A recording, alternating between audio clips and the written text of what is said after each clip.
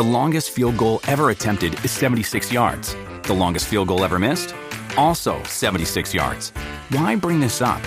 Because knowing your limits matters, both when you're kicking a field goal and when you gamble.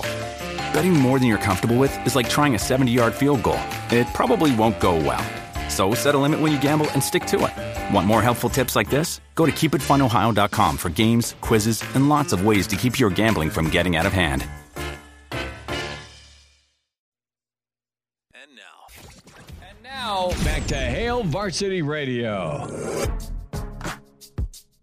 Back into it, it's Hail Varsity Radio. Burke's Best Bets, VSiN Sports Network with Danny Burke. Of course, Danny will be covering the weekends with VSiN. Find him on Twitter at DannyBurke5. And as always, the Danny Burke podcast. Pride of Chicago, are you hard at work finding those perfect in-game options? And obviously covering all the analysis of the prop bets because there's some winners. You've got them circled, don't you? We're trying to get there early on. There's still mountains to get through, and luckily we have 2 weeks to kind of decipher all of them. So I've only really gone through a handful of them up to this point, more just focusing in on the actual game itself. But I have nitpicked a few here and there. But then this upcoming week we'll certainly be going head-on fully into all the props and kind of just seeing where the numbers adjust to. So even though it's you get the weekend off, still exciting to kind of sort through all of them. Could be stressful, but, quality over quantity is the goal. What do you think of the matchup? I mean, is this going to be a situation where it's going to be a great ball game, but you'll be able to find some value?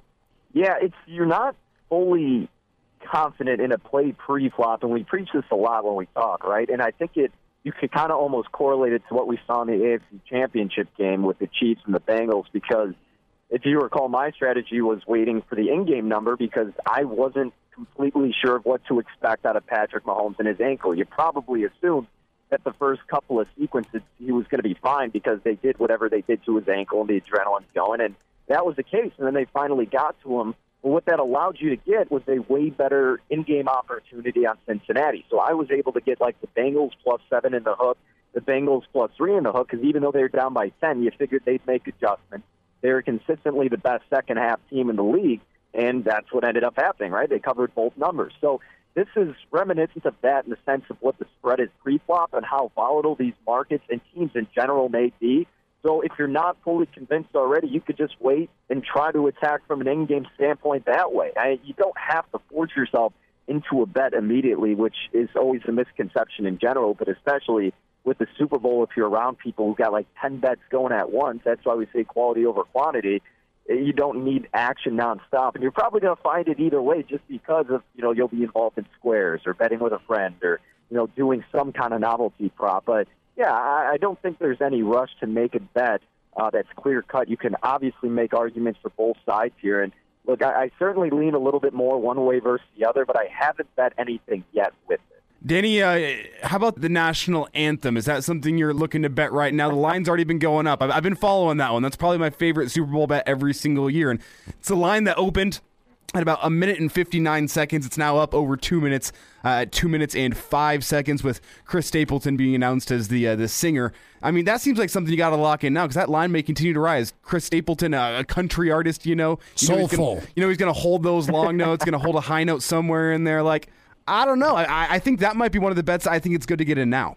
That one's always funny because you always see the immediate line movement going toward the over, especially as we get closer and they do the sound check, then like the information gets leaked. But I mean, those props are fun to do, but they always limit you on them to like $50 at most, so you can't really go too crazy since you already got that inside information.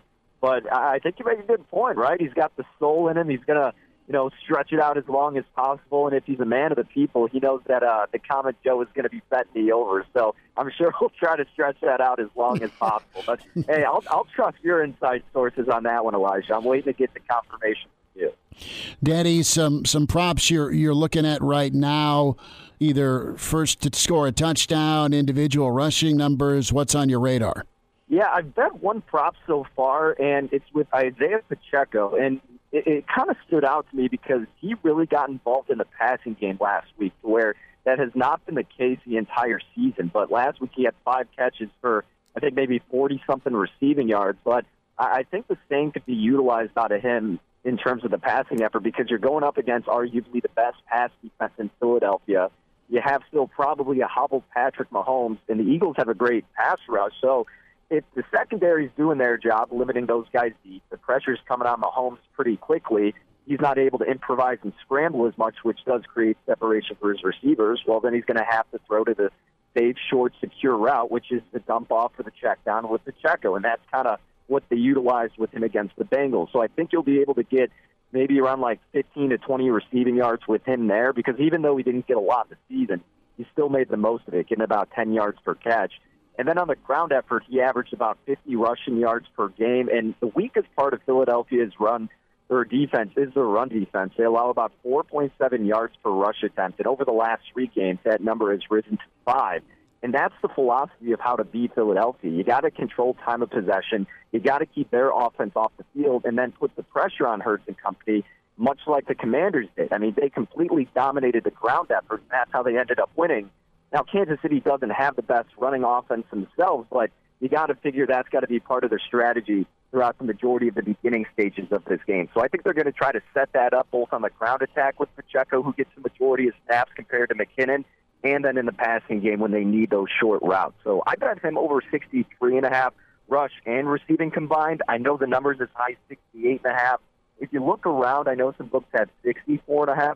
So if you get to 64, I'd still play it. If it's as high as 68.5, I'd maybe just flirt with the rushing yards if you get it under 50 instead. That would probably be the best way to go about it. Danny, I remember your advice from last year on Super Bowl MVP. That was to pick the team you think's going to win and just take their quarterback, whether it be Joe Burrow or Matt Stafford. And I want to get your take on this season. Is that a good direction to go yet again this year? Or do you think maybe it's going to be a non-quarterback winning the MVP award this year? Well, here's the thing. If you want to do the correlation with Kansas City, it's realistically going to be Patrick Mahomes, regardless. I mean, the only other guy you'd really make an argument for would be Travis Kelce, but when his stats get padded, naturally so do Patrick Mahomes, right? So it's kind of a, one-for-one type of situation, and you already have the narrative with Mahomes for regular season MVP and for the fact that he has his busted ankle. So if he's able to overcome that, he's going to get the nod more often than not. If you want to go outside of that and you like the Eagles, that would be your chance to go somewhere else, because the Eagles, if they don't have to force Hurts to throw it consistently, they won't do that. Like, they want to get the ground and pound effort going and establish the dominance on that ground attack like they did against the 49ers and the Giants. But then the issue becomes, all right, well, which running back is going to get a majority of the workload? Because you had, Boston Scott, you had, who was it, Gainwell, and then obviously Sanders. Like, they all kind of go by committee. You would think Sanders would be the most obvious guy because he usually gets the most reps, but does that mean he's going to get red zone reps, or does that mean he's just going to get the most handoffs? So it's kind of a tough correlation in that regard. And then again, with the Eagles, like with the receivers, it could be any of them, and you would imagine A.J. Brown would have the best chance, but if his stats get padded, Hurts' stats get padded. And maybe because you imagine he's going to finish second into Mahomes for the regular season voting, and some people thought he would win if he didn't get injured, maybe that will give him the nod to some of these voters. People are thinking Reddick's a hot choice because he had one good game. Look, I wouldn't jump into that realistically, because not only the chances he replicates that are slim to none, but the odds have drastically changed because he's a hot topic of who to bet on. But also one thing to remember, these votes get sent in like 3-4 minutes before the game ends. Aaron Donald, I had like 18-1, and he should have been the MVP. And like two of the biggest plays in the game occurred in those last 2 minutes where he had big sacks, but the votes were already established, so they couldn't even give it to him. So you got to keep that in mind as well, that you may get shafted because those votes get put in before the game even ends. Danny Burke with his Burke's Best Bets. Danny, will catch up again next week and have more of the Super Bowl props and get your take on the ball game, the line, the over-under. Danny, thanks for the time today. Hey, you got it, fellas. Stay warm. I'll talk to you next week.